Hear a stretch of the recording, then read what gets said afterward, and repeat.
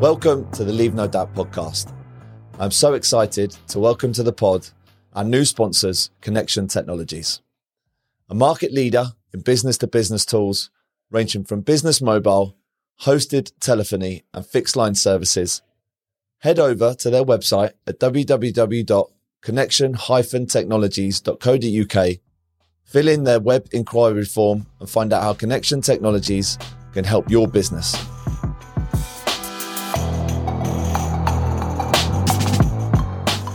Welcome to Leave No Doubt. I'm pleased that this episode has been sponsored by Connection Technologies, and I'm also pleased to have been joined by an ex-teammate, a very old ex-teammate, Joel Ward, currently Crystal Palace. Joel, how you doing? I'm good, mate. I'm good. Thank you. Not so sure about the extra old, though. Yeah, extra old, man. That would like to give people some context. Obviously, listening to this, me and Joel were teammates when we were very young. I was released at Portsmouth at 15. Joel went obviously on to make 95 appearances for the first team, maybe 95 league appearances and over 100 in all competitions, which is incredibly impressive. And that, leads me perfectly on to my first question, mate, really is the statistics on players making it into the first team from, a young age of being involved in an academy is something like 0.01 something.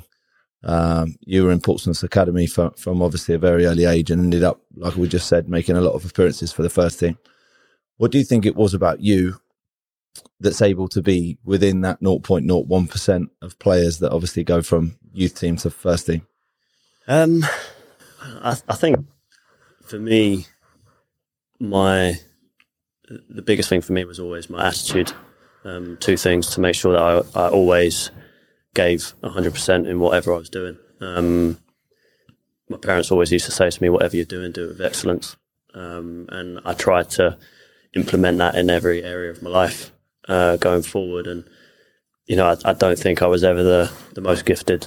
And I think, some of the players that we grew up with and playing, and some of the lads who were in the squad and at the academy, and, well, it was a School of Excellence at the time, so it's not the academy, but even in the scholarship side of things, it was all, there was far more talented players.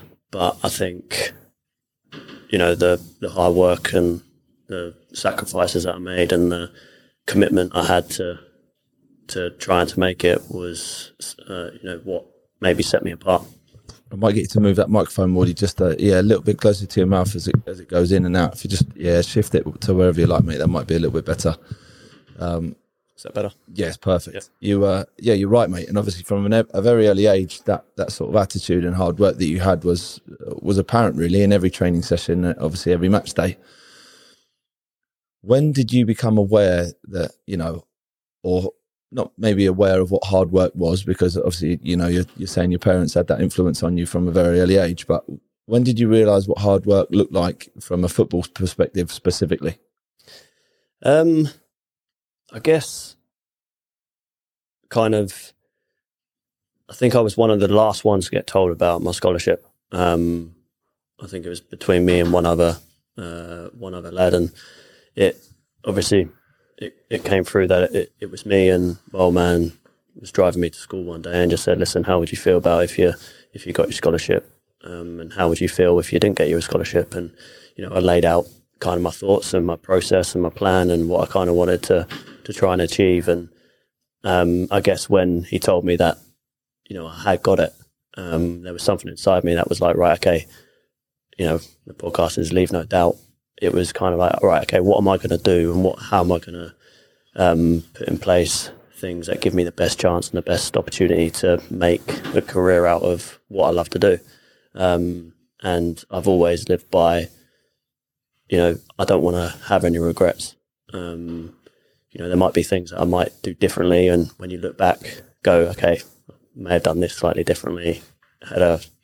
If I got another chance to go back and do it. But for me, I don't want to have any regrets. I want to make sure that I give everything I've got. And I guess from that moment when I had the scholarship on the table, I was kind of like, right, I've got to almost make this happen. And, I can be the best, I can be the most talented, I can be whatever. But if I don't put and apply myself in the right way and I don't put in the hard work, then, I'm not going to succeed. I'm not going to achieve what I want to achieve. and get to where I want to get to. I'm not sure what it was about me, Wardy, maybe during that time, but I never really felt like I was going to get one. I never really had that dilemma that you had about like, I'm not sure if they're going to give me one or not. I sort of just felt like, it's not going to happen for me. But when you obviously mentioned that you felt like you were one of the last to get a scholarship, was that something that you were actually aware of? Like, because obviously we all knew that, Matty Ritchie, obviously, who's been on the podcast, got one when he was like 14, 15, and he was sort of like the outstanding player in that group at that time. But I can't remember any of the rest of the guys at that age group being like super talented or definitely gonna get one. So what was it like, obviously, during that period of time when you're sort of mentioning that you thought you were one of the last? What did that do for you? Because, the reason why I say that, I've heard Declan Rice talking about it, how that, he was part of a youth team, I think at West Ham, that players were given scholarships and professional contracts, and he was just given a scholarship, which he felt like at the time was a little bit of not a knockoff, but it wasn't as good as what other people had got. And I'm sort of, questioning whether, because you thought I was one of the last to get one, that it maybe gave you the extra determination and extra hunger to sort of maybe surpass those guys that you thought you were picked after, Yeah, I guess I haven't really thought about it in that context, but for me, I just knew that no one's going to work as hard as what I am. No one's going to put in, much hours or do extras as much as what I can do, and I was going to give everything I had and kind of leave everything out on the pitch when I went out there and try and do as much extra or try and do whatever I can to give myself the opportunity. I guess, being one of the, I think there was a certain like cut-off period where you were able to get your scholarship or something like that. It might have been a date or a time or something like that. And I think, I went to bed, I think the night that my dad got the call, and it wasn't until the following day that we were driving into school, and that's when I kind of knew. So it wasn't even that I had a conversation with Portsmouth and was offered it. It was, Wardy's gone to bed, so they told my old man. So it was kind of an odd one like that. But I think as well, for me, I owe Portsmouth a lot, because growing up, I only ever played once a month for Portsmouth. I obviously played for teams outside of Portsmouth on Saturdays or whatever, but until it was under 16s, we played on Sundays. So I only ever played once a month, but they honoured, our commitment with our faith and church and stuff like that. And, even going through that process, I knew that when it came time, I just had to give everything.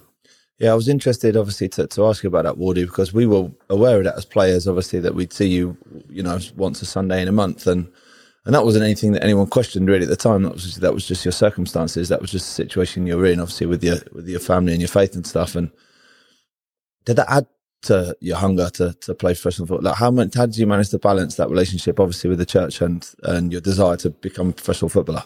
Yeah, I mean, obviously, I think nowadays it's slightly different because there's multiple services throughout the week, Sundays, Saturdays, whatever it is. So it's not as much of an issue nowadays. But I think, back then, because we were so heavily involved with the church, Sundays was kind of a bit of a write-off. So that's why I think my parents had decided that was the way in which that we were going to do things. And I think in that moment and in that time, as I'm sure any young kid, teenager would, everyone was kind of like, hold on a second, I just want to play football. Why can't I go and play every week? But I knew that for me, and looking back on it now and kind of reflecting on it, I knew, making that stance and honouring that was the best decision I've kind of ever made. And I think, it's almost quite a incredible story to go, hold on a second, I only played once a month for X amount of years until I was under 16s for Portsmouth, yet I kind of bucked the trend and was part of that 0.01% or whatever it may be. So, I mean, why do you think that is then? I know it's like it's sort of a real, like not specific question to ask. I know obviously on Saturdays we actually played in the same Saturday team for quite a while. You were at East Lodge for years, right? We had some sort of Galacticos East Lodge team for a while that was good fun to play in. But why do you think it, how do you think you did develop then as a player? Do you think you were doing enough in obviously in training sessions, or like, what do you think you managed to not lose out on by missing sort of match days on a Sunday, and obviously for 3 weeks out of a month? I guess my circumstances of where I grew up, I was outside constantly playing football. I had an older brother who was competitive and playing football. He was at Portsmouth and Chelsea, and I think he was at Southampton for a time as well. And so I was kind of playing with them and playing up ages and what have you when I was playing with them and training and everything. So that developed a little bit of just a competition and healthy competition between us. And also being in that environment where you kind of got your backs against the wall when you're the smallest, you're the youngest, and you've got to kind of fight your way through it.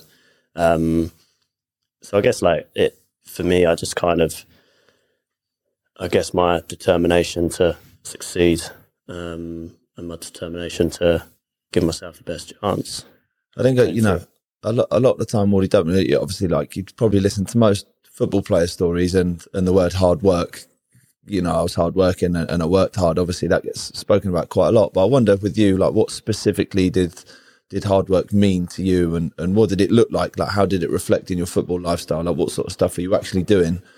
Maybe in those sort of like scholarship years when you're saying I was desperate to work harder than everybody else. I was desperate to do more extras, because I know for a fact that, Matt Ritchie was thinking the same thing. So, how were you able to obviously pursue those desires that you had to work hard, but what also did that literally look like? Like, what was it that you were doing?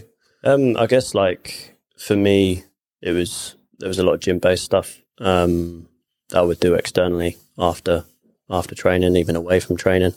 Obviously, on the pitch, I'd want to speak to the coaches. I'd want to kind of develop. I want to kind of stay after and learn. Watching as well, watching the first team, kind of just trying to be around it and trying to get a feel for the environment that they work in.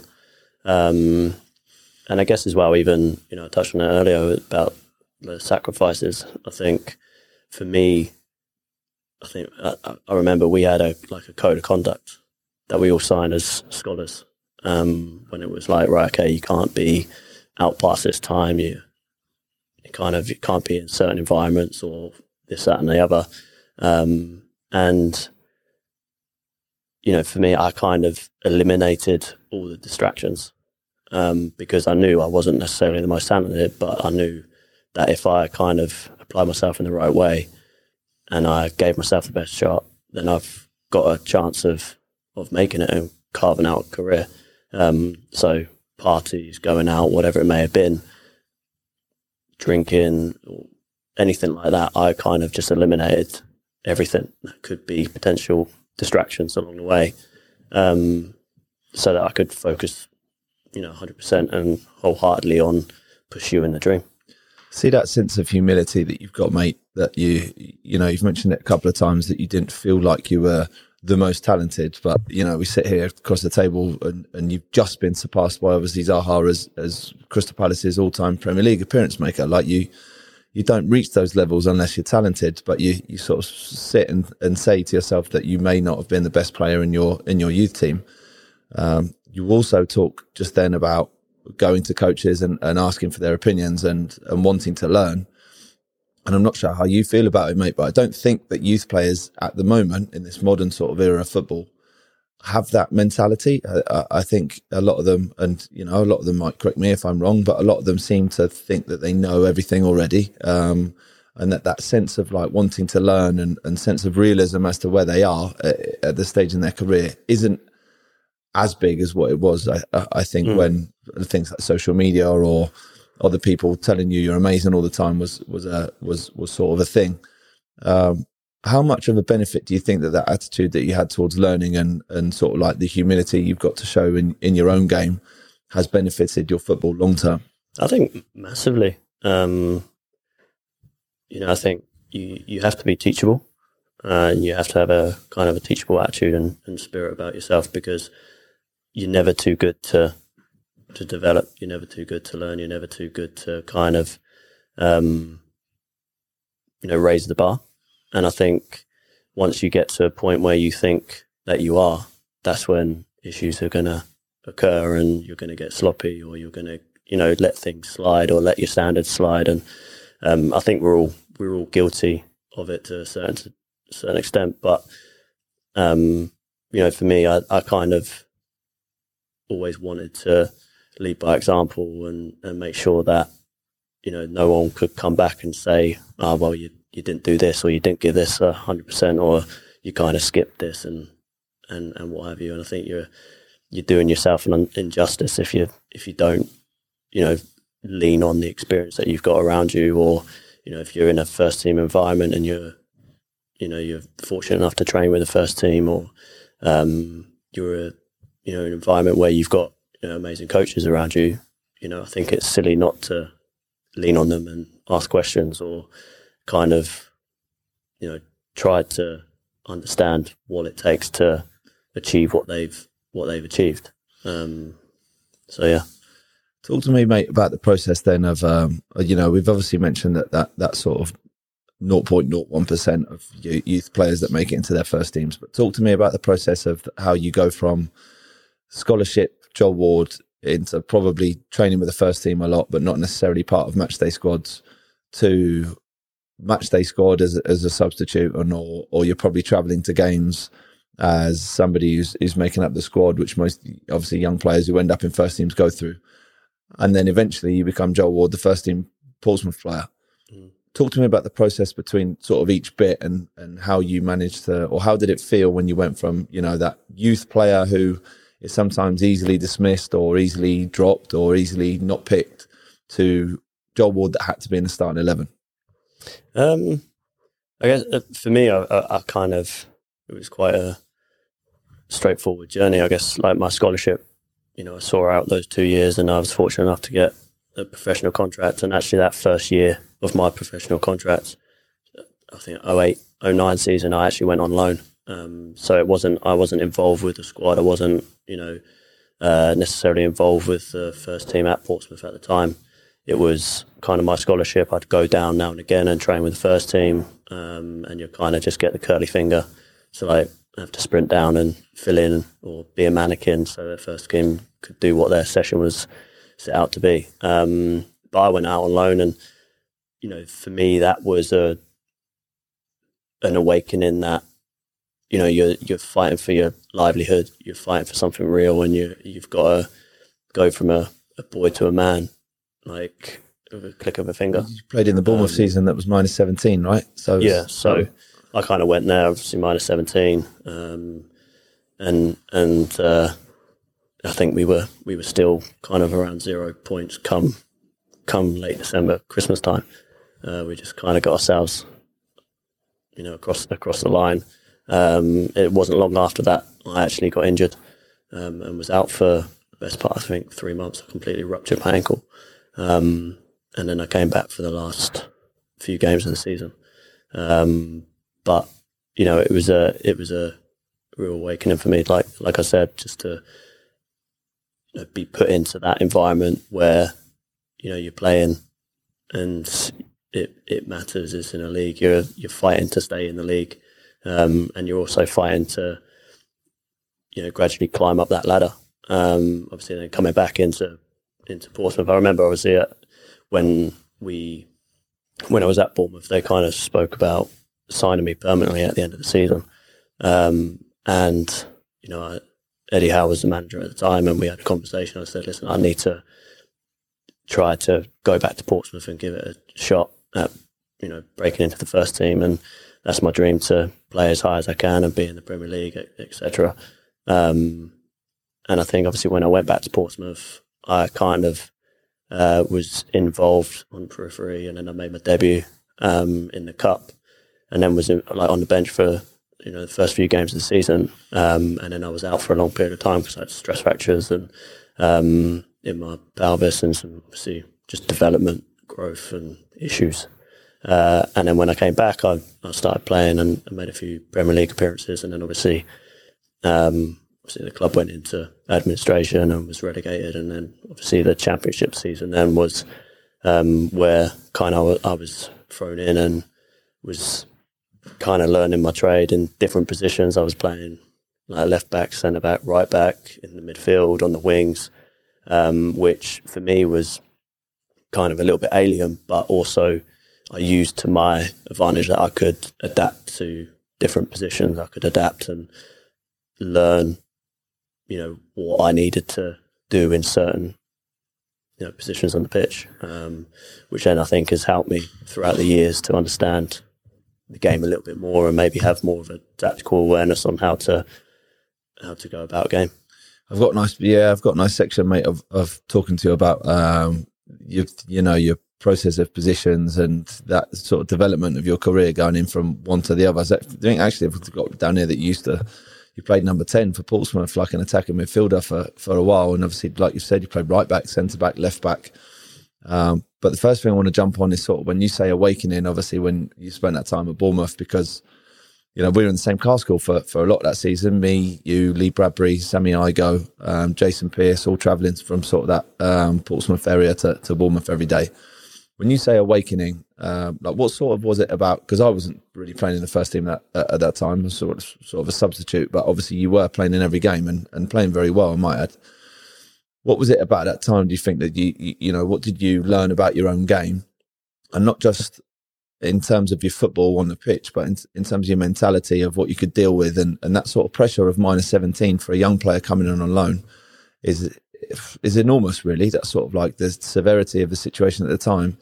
I'm not sure how much, obviously, at the time that you would have understood what that meant, obviously, to people around Bournemouth and the club and stuff. But you managed to deal with that, that exceptionally well at the time. What do you think it was about that, about that situation that you managed to deal with so well? I guess, obviously, I've been blessed to have such a great support network around me, with my family and friends, etc. So that's always been a strong foundation for me. When I think about that season at Bournemouth, I guess for me it was just kind of an opportunity to put myself on the map and give everything and kind of hopefully start that journey of having a career in football. I think it was almost a dream to be walking out, on a pitch and crossing that white line as a profession. And I think, that process was, it was incredible in many ways, just because, I think it's kind of in the process that you learn about yourself and you go through certain different scenarios and certain different experiences. It's how you develop as a person. I think everything that's happened, or everything that had happened up until that date, had prepared me for that time. And then everything after that time had prepared me for the next challenge and the next challenge and the next challenge.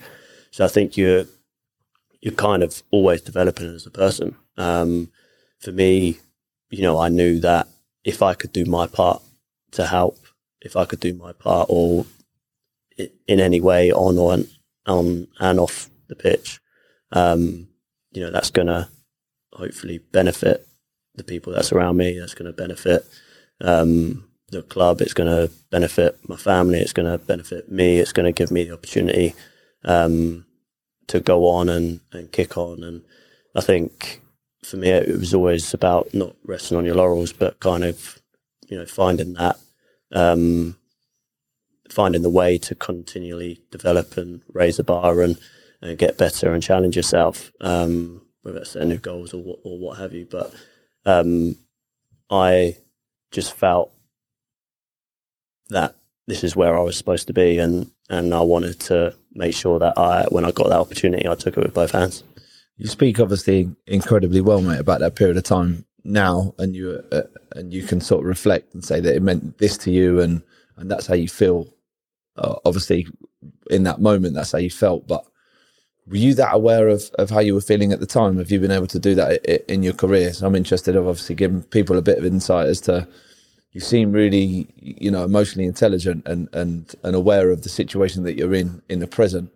Like, are you able to know that at the time when you was at Bournemouth, you understood obviously what it was that you wanted to get out of it and how you were going to do that? Have you been able to do that in your whole career? I don't know really. I guess to an extent, and I guess that's where having honest conversations with yourself, but also with the support network around you about what do you want to achieve and how does life look, not just in this present, but 5-10 years down the line and going forward. I guess that those conversations kind of put seeds in your heart, in your body, or whatever it may be, kind of that you want to try and get to, and that's obviously goal setting and what have you. I remember when I first moved to Palace, it was kind of like, right, okay, well, I'm 22 years of age. I've had a great couple of years at Portsmouth in the Championship and developed myself into a Championship player, and I want to make sure that I continue to move forward. And coming to Palace, it's a new environment, it's a new kind of challenge. How can I use this opportunity to kick on and hopefully by 25, whatever, be knocking on the door of the Premier League, because that's then the next challenge, or the next goal, or the next ambition, to play as high as I can. And it actually happened in the first season that we were there. So I guess you've always got kind of things to look to, but it doesn't just stop when you get there, if you know what I mean. Yeah. Have you been able to do that a lot? And it obviously have you goal setted a lot in your career? Is that something that you've done everywhere you've been, but you've only obviously been with Portsmouth and Palace, so, and obviously Bournemouth on loan. But is the process of goal setting something you think is quite important? Yeah, I think so. For me, I think consistency is something that I've always wanted to try to maintain, and I think in making sure that you give 100% and doing the basics and not resting on your laurels, so that consistency will come. And I think for me, it was kind of a foundation. I knew that, right, I've got this opportunity, I've got this chance, and I've got to apply myself 100% in whatever I do until the day I hang my boots up. And I think that competitive spirit in me has kind of built this almost, I don't know what you would call it, kind of just churning out as high a performance as I can possibly do week in, week out, and that's in training as well. Let's get into this position stuff together, mate, because it's an overriding theme really of your career, and something that I wanted to really focus on, because I think it's going to be amazing key takeaways for people who are listening to this, obviously trying to develop their own games, is that you are able to play in almost every position on the pitch and do an incredible job. You've done that across your whole career. And you've just spoken about there at Portsmouth, sort of like developing your game and becoming a Championship player and playing left back, centre back, right midfield, left midfield, attacking midfield, all these different positions that you probably have never been taught before in your career and just had to learn on the spot. You're obviously like an incredible, intelligent footballer, intelligent guy, but in terms of like the football intelligence, that's something completely different. And you're able to understand and get things without maybe having to be told about them. How are you able to, give me an insight, mate, into the process of you understanding different positions, understanding different roles, understanding how you are able to use your attributes to excel in those positions? What did that all look like? I don't know, really. I guess the way I saw it, I was always adding a string to the bow. Would I have made the appearances that I had I not been able to do that? I don't know. I can't answer that. But by the grace of God, I've been blessed to have played the amount of games I have, and I always saw it as an opportunity to like I said, add a string to the bow, to develop and to learn. I think just from watching football and playing and messing around as a kid, playing in all different positions, even outside being professional, I think I just kind of had a natural instinct of, right, okay, well, where do I need to be at this certain time, or what do I need to do? Where's my body position? And it's never going to be perfect. It's never going to be, the right way all the time. But if I can kind of, like I said, get that consistency of, understanding a position, it's only going to benefit me because, if I'm playing against someone, I understand what they might be thinking or where they might be going, or how to combat, their threats. Or if I change a position, then I can, learn and kind of maybe have an impact. And also, I've always had the attitude of, if I'm on the pitch, I'm happy. I'm kind of content. I want to make sure that I give everything. I want to make sure that I do my best. And I'm happy to play anywhere, providing I've got a shirt on and my boots on, and I'm kind of going out there and doing what I love to do. So where do you sit, mate, on the sort of like on the argument of when you're young and players are obviously developing, you were able to understand different positions just by instinct, as you've sort of given us an insight into. But how much time do you suggest that guys who are obviously developing their games spend on understanding different positions or nailing down one? Or I might break that down as in sort of like being great at one position or being good at many others. Like what side of the fence would you sit on if you had a choice? It's a tough one because, I mean, I don't know, had I just nailed down one position and that had been it, like I said, I don't know whether I'd made as many appearances as I had, or maybe I would have gone on to play higher or get a cap or whatever it may have been. But for me, I think there's no harm in being able to play in various different positions, and I think it gives you an understanding of the game, and maybe a little bit more of an understanding of the game. I don't know too many players now that don't play in multiple positions. If you're a winger, you're still playing on anywhere across the front line. Okay, they're different positions. You're either on the left, you're on the right, and you're coming inside, you're going outside, you're going down the line, or you're driving inside and kind of trying to link up play, or you're playing up top and you've got to hold the ball up or make the runs in behind and channel runs and stuff. But I think majority of players now have a greater understanding of the game, and I think that is due to obviously looking at it, watching the clips and learning the tactical side of the game. And I think that's becoming more and more prevalent in today's game, that players can adapt, and you see that with City. Bernardo Silva sometimes playing left back and then coming into midfield and rolling in, and Kyle Walker's rolling into that kind of defensive midfielder as the game's developing. So I think it's I say again, it's definitely a string to the bow, as long as you treat it that way. Analysis has certainly changed the game, mate, hasn't it? And obviously, like social media, YouTube videos, things like Match of the Day and Monday Night Football, and all the gadgets that pundits have got access to now, that obviously give fans and people without sort of insight into being a professional footballer, they can sort of gather opinions now on different positions and different attributes. And attributes is something that I sort of wanted to tail into, because how were you aware, or how did you become aware, and how aware have you been across your career as to how your attributes can make you excel on a match day? And the reason why I asked that is because I think it's important, and speak to obviously a lot of guys on this podcast, and they all had different attributes that ultimately add to their team, right? And when were you aware of how your attributes were going to be able to excel on a match day in a certain position, and contribute to successful results for a team?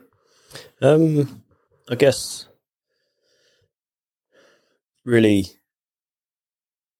for me, I knew that when I would cross that white line, I'd do everything to help whoever's alongside me, in front of me, to try to obviously do my best, bring what I can to the table, whether that's leading by example or, you know, put it simple, winning the ball and giving it to someone who's, got the flair to go and beat someone and stick it in the back of the net. Or, I think for me, it was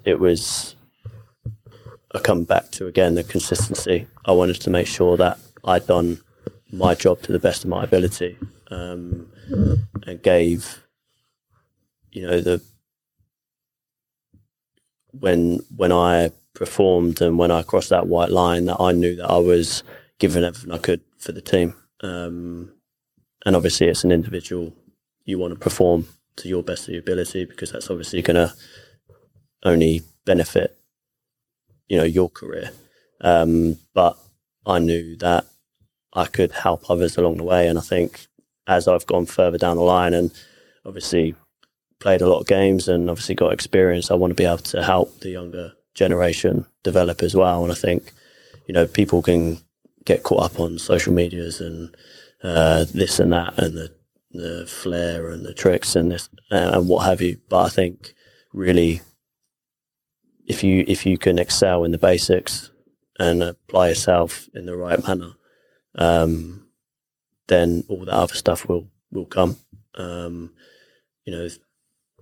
I guess I'm a little bit old school in my mindset at times, and for me, I kind of just want to make sure that I know, like I said at the start of the podcast, I leave kind of no regrets when I walk off that pitch and when I finish in years to come. But I guess I think in terms of the attribute side of things, I just knew that if I could do my job, my role to the best I can, then, I'm going to trust that process.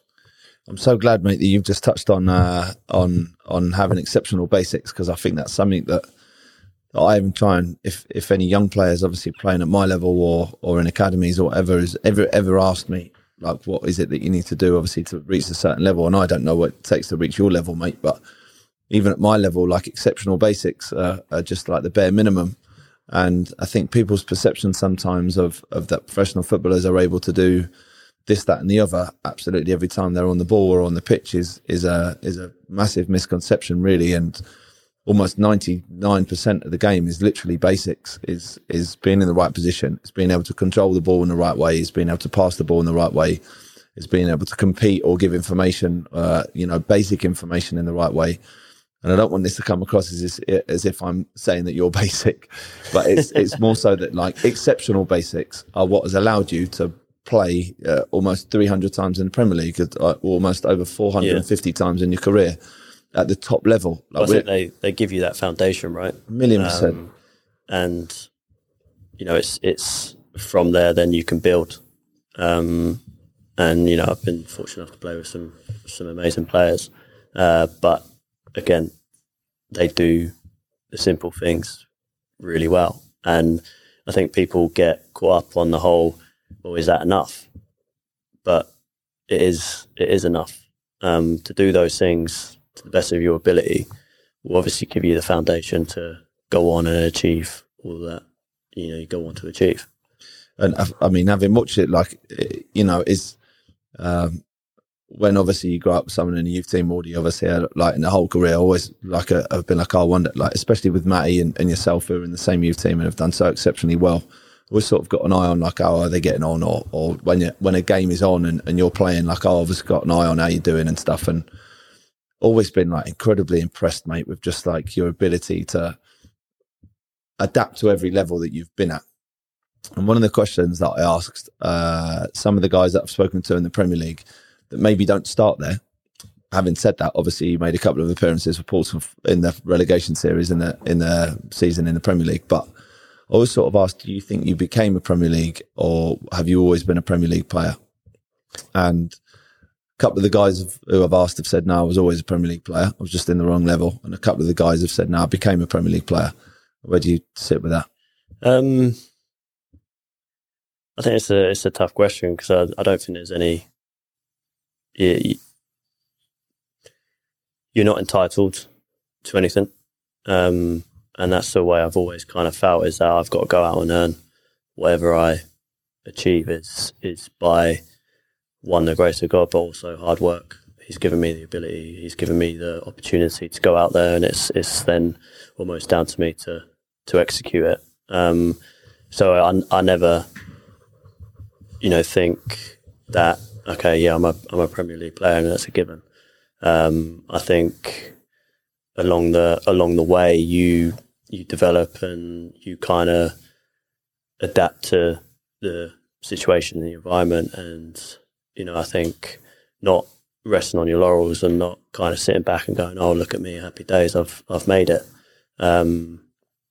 Because as soon as you do that, that someone will take your spot. I've always felt like I've had to fight for everything I've achieved, and I'll go on to do that.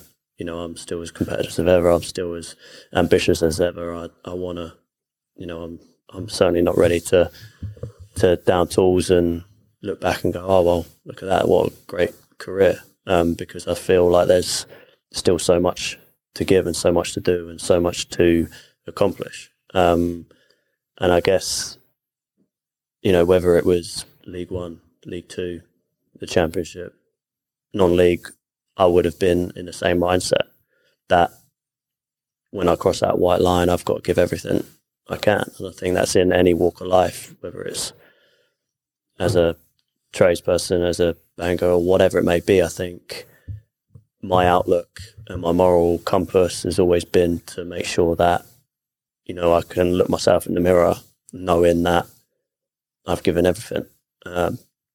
So I wouldn't say that I was a player to fit any league. I was a player and I am a player who will strive to be the best I can be, and I will never stop until, I can no longer do it. That was amazing answer to a question, mate. It's actually quite a difficult one to answer. Yeah. I had another conversation actually with a guy called Stuart Sinclair, who's a teammate of mine at Bristol Rovers, and he said exactly the same thing. I thought it was real powerful. How he said, he made his Football League debut when he was 27, after having been released from Luton Town at the age of 18.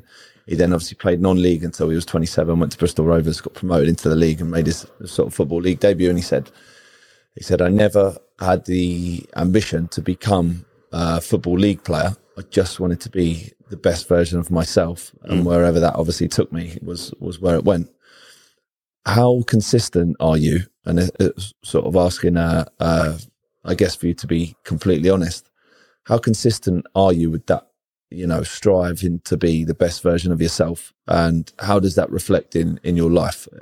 As in, like, obviously, like, I know you're a dedicated professional, but striving to be the best version of yourself, is that like a 24-hour, 7 days a week, 365 days a year thing? Like, how much leeway do you have with that? I certainly, from the outlook, think of it as that. It's a lifestyle. I think now more so than ever, with having kids, I want to set an example to them that, I think in life, if we can be the best people we can be, the best version of ourselves, that's the goal. In a professional aspect, I've always wanted to apply myself in the right way. And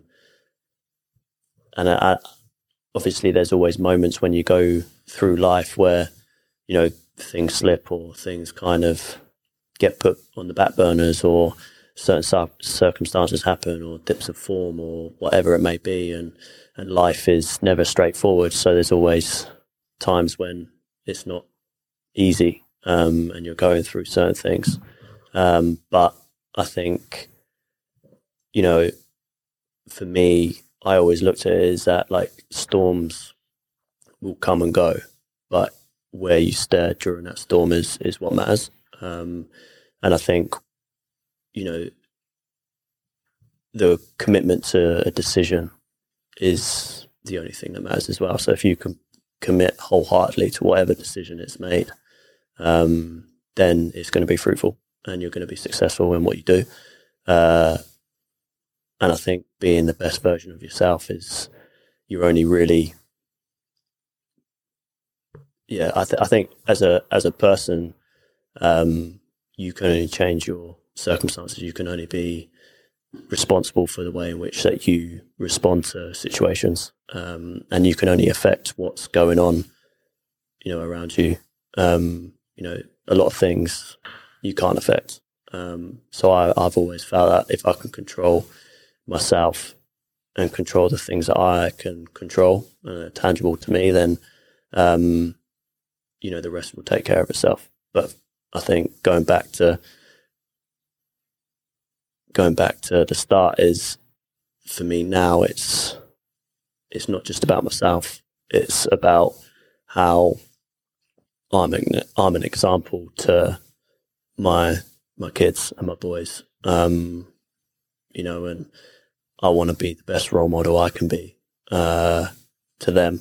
And in doing so, I know that I'll be the best version of myself. So when it's an incredible answer, mate. And we obviously we'll post online intros into each episode and stuff. So what you've just said there is probably going to make that was a great statement. The during these challenging moments, then, mate, you just touched on there. Sort of the one bit I picked out of, obviously, in amongst all the rest of it, was dips of form, because we're talking about football specifically, right? And although you are like one of the most consistent guys that I've seen play, I can imagine that it's not easy, and especially playing at Palace and Portsmouth, the fan base are incredible. Both fan bases are incredible. They've sort of got that DNA, that sort of like English DNA of just a passionate club. That always, and probably the reason why you've rubbed off on them quite well was because they just demand effort, 100% effort, right? And that's something that you always give. But in the moments that there are bad results and there are bad times, and there might be dips of form and bad performances, that those fan bases are actually quite difficult, because they're pressurized situations, and fans expect results and good performances. How have you been able to, in your careers? We're not talking about sort of like a small football club. Like these two clubs are massive. How have you been able to overcome all those sort of challenging times and dips in form and bad results and that sort of stuff, to always come back stronger and always come back as, being able to perform very well on a match day? I guess the key thing for me is having the people around you. I think you need to make sure that you've got people around you that share the same vision as you, share the same ethos as you, but can also have an honest conversation with you as well, to help you, to develop you, to make you better, and to challenge you as a person. I'm my biggest critic, and I'll be hard on myself if I know I haven't performed, and my performances haven't been at the level that I know they should be, or I know they can be. But I also know that, in giving 100%, the majority of the time, hopefully, are perform to where I need to be. But I'm also human, so we make mistakes, and you have the best intentions. And I don't think there's any player that would ever go out there, with the intentions to make a mistake, or with the intentions to not perform at the best level. But life is life, and situations happen, and dip in form happens. But I think when you come back to the fan base, I think, I have been incredibly lucky with the fans that we've had. I think they're certainly some of the best fans in the country, without doubt. And I think the large majority of fans across the country will ask, again, for the basics. As long as the player goes out there and wears that shirt with pride and gives everything that they can give for that shirt, then they gain the respect of the fan base.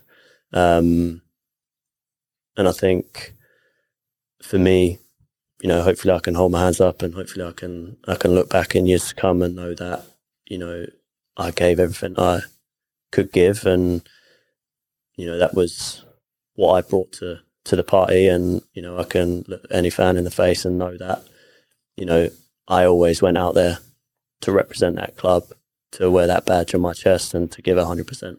But I guess the biggest thing for me is having that support group around you, that, you know, can build you up, help you, can tell you straight as well if it's not good enough, can challenge you as a person, you know, whether in any walk of life. But I think, I think everyone goes out there with the best intentions. That's great. Yeah, great advice, mate. And quite often, you know, and I know football, obviously, people need to prepare themselves that football's not always, it's not always great. Obviously, we do it because there's these moments that make you feel amazing, and they don't always come. If anything, there's probably more lows than there are highs. But I don't want to, you know, we've discussed sort of like how to get over lows and stuff. You know, what I'm really interested in is the highs, because you've had quite a lot of them. You've had obviously the promotion at Palace, in which you obviously played a vital role in that game, and clearing off the line, which I'm sure is just you know, every Palace's fans' dream to thank you for that moment. And obviously goals that you've scored, incredible results. Like, I know, like, just famous games, obviously, that you've won and been involved in at you know, at Selhurst Park, and incredible atmospheres. And these things are sort of like giving me goosebumps a little bit. And for you to have been the person to have gone through that, how are you able to deal with highs?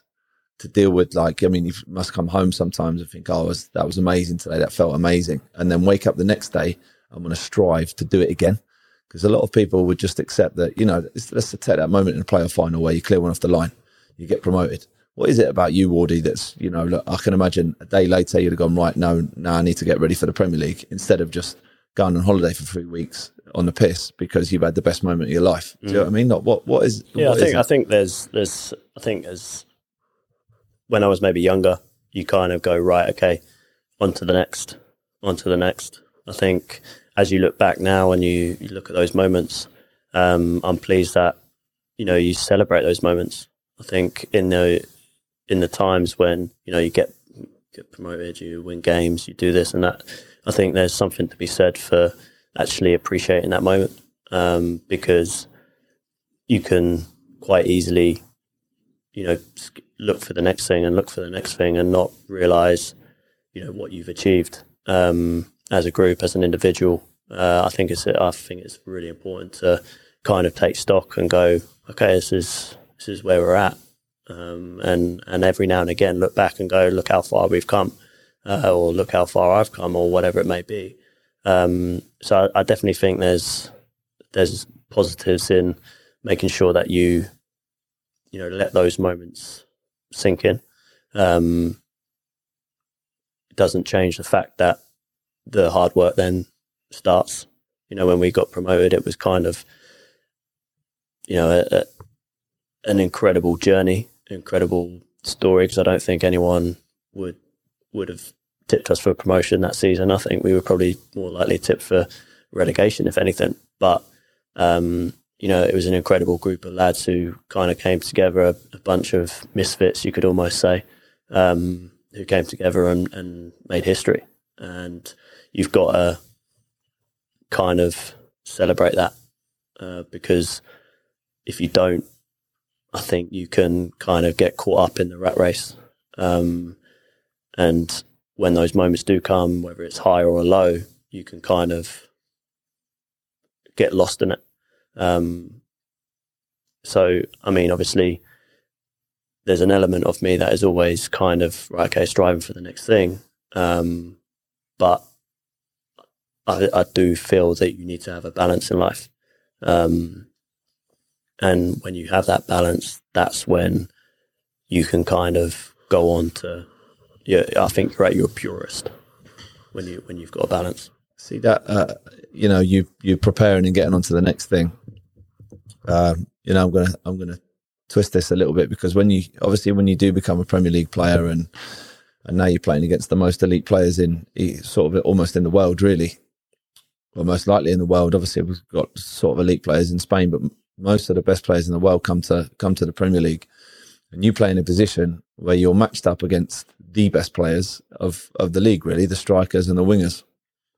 Across, you know, we've probably played in the Premier League, for 9-10 years now, mate, and you've probably seen, you know, all the Ronaldos, the Salahs, just of the two off the top of my head, but all these wingers and strikers, Agueros, who are just ridiculously talented, and you've managed to obviously stay at a level where you're able to compete against them, you know, incredibly well.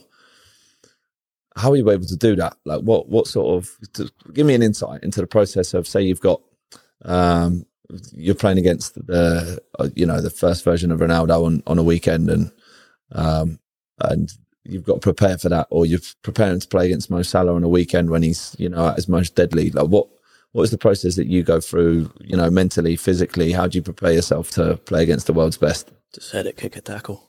Nah, I think, you know, we've touched on it in the conversation earlier on about basics, and doing obviously the best that you can do. I think obviously, you know, when you're coming up against those kind of guys, it's obviously it's a challenge, but it's also I kind of relish those challenges because it's you're testing yourself against the best of the best. So it gives you an opportunity to go up against someone who's, you know, world-class players.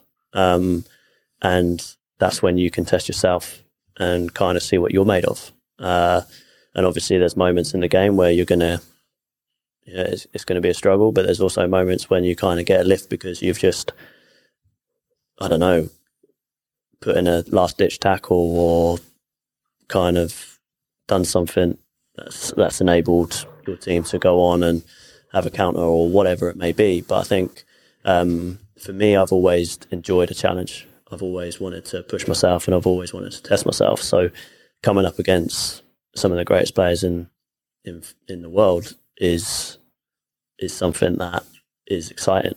It's you know, an opportunity to push the limits. It's an opportunity to kind of, like I said, test yourself against the best. So who are the guys that stick out in your mind?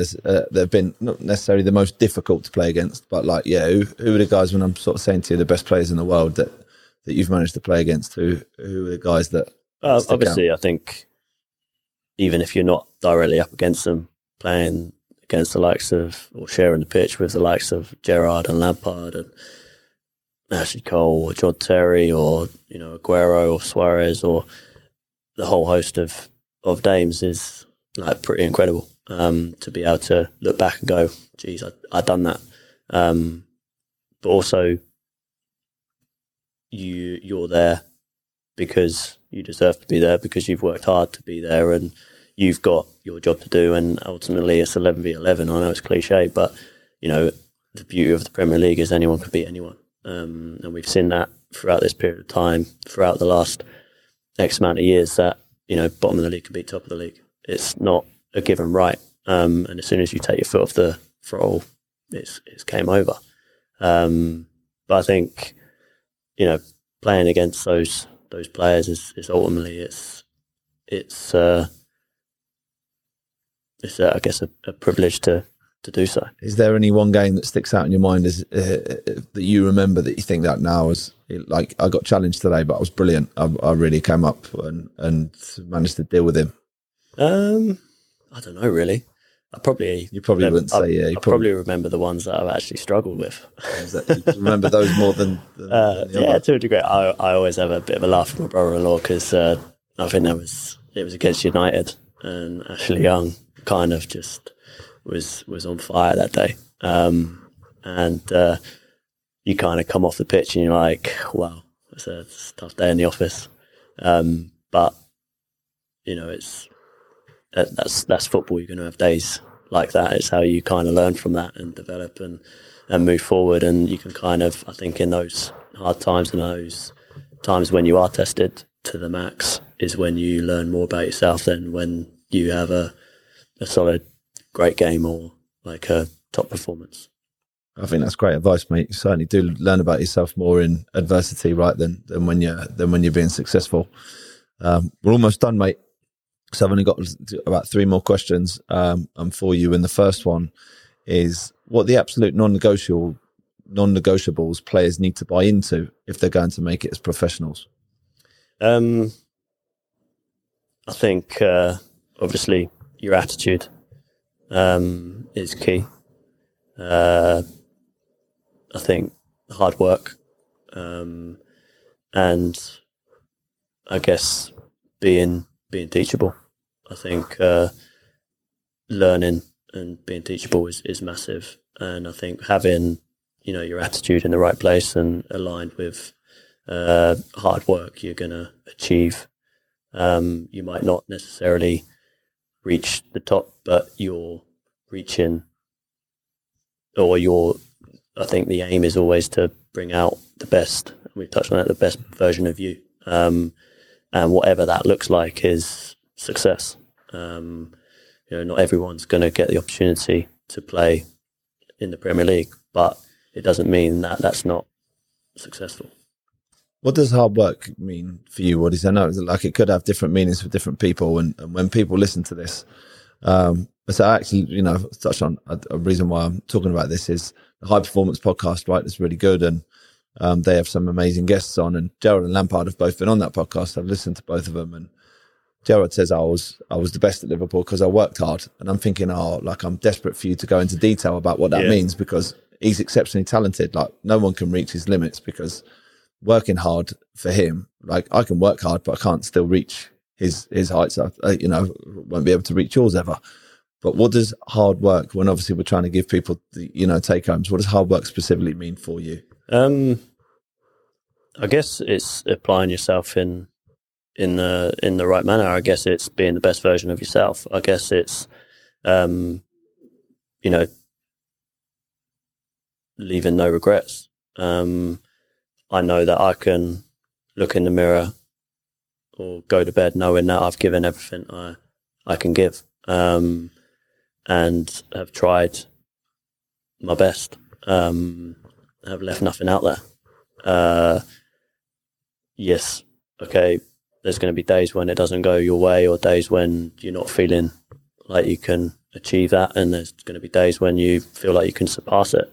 But I think if you, again, whatever you do it with excellence, or strive for excellence, then eventually that compounds, and it's those little things, and it's those little details, and it's those little 1% that make up the 10, 15, 20%, or make up the rest of it, and give you that edge, and give you the opportunity that maybe you didn't deserve, or maybe put you in front of someone else. I think it's easy to say, oh well, someone just got lucky or this or that, but I don't think everyone always sees the process or what that person has had to give up or had to do to get to where they've got to. So I think it's the miracle is in the process, and applying yourself in the right way to the little things compounds, and actually probably gives you a bigger opportunity. Leave no doubt. It's a good plug. Exactly. Last one, Wardy, obviously, thank you so much for your time, mate. And my question is, what advice would you go back and give yourself now to a 16-year-old Joel Ward? I guess to enjoy it and just know that everything's going to be all right, whether you achieve all that you set out to achieve. It's okay to fail. It's okay to, I guess, not kind of to not put yourself under the immense scrutiny or pressure to succeed in what I guess the world's view is, because ultimately you're living your life and you can only be the best person you can be. So in doing that, you'll be fulfilled, you'll have joy, and you'll have happiness. Great statement, mate. It's a great way to finish. One, Wardy, thank you for allowing me into your home, obviously, and welcoming me and doing the podcast. Two, thank you for giving us so much key takeaways, obviously, for people listening to this who want to develop their own game. I think there's a lot of stuff there that you've spoken about that's absolutely awesome, mate. Obviously, incredibly well spoken, super emotionally intelligent guy. So yeah, thank you very much, mate, for allowing us to speak to you and giving us an insight into your career. No worries, mate. Really appreciate it. Cheers, boy.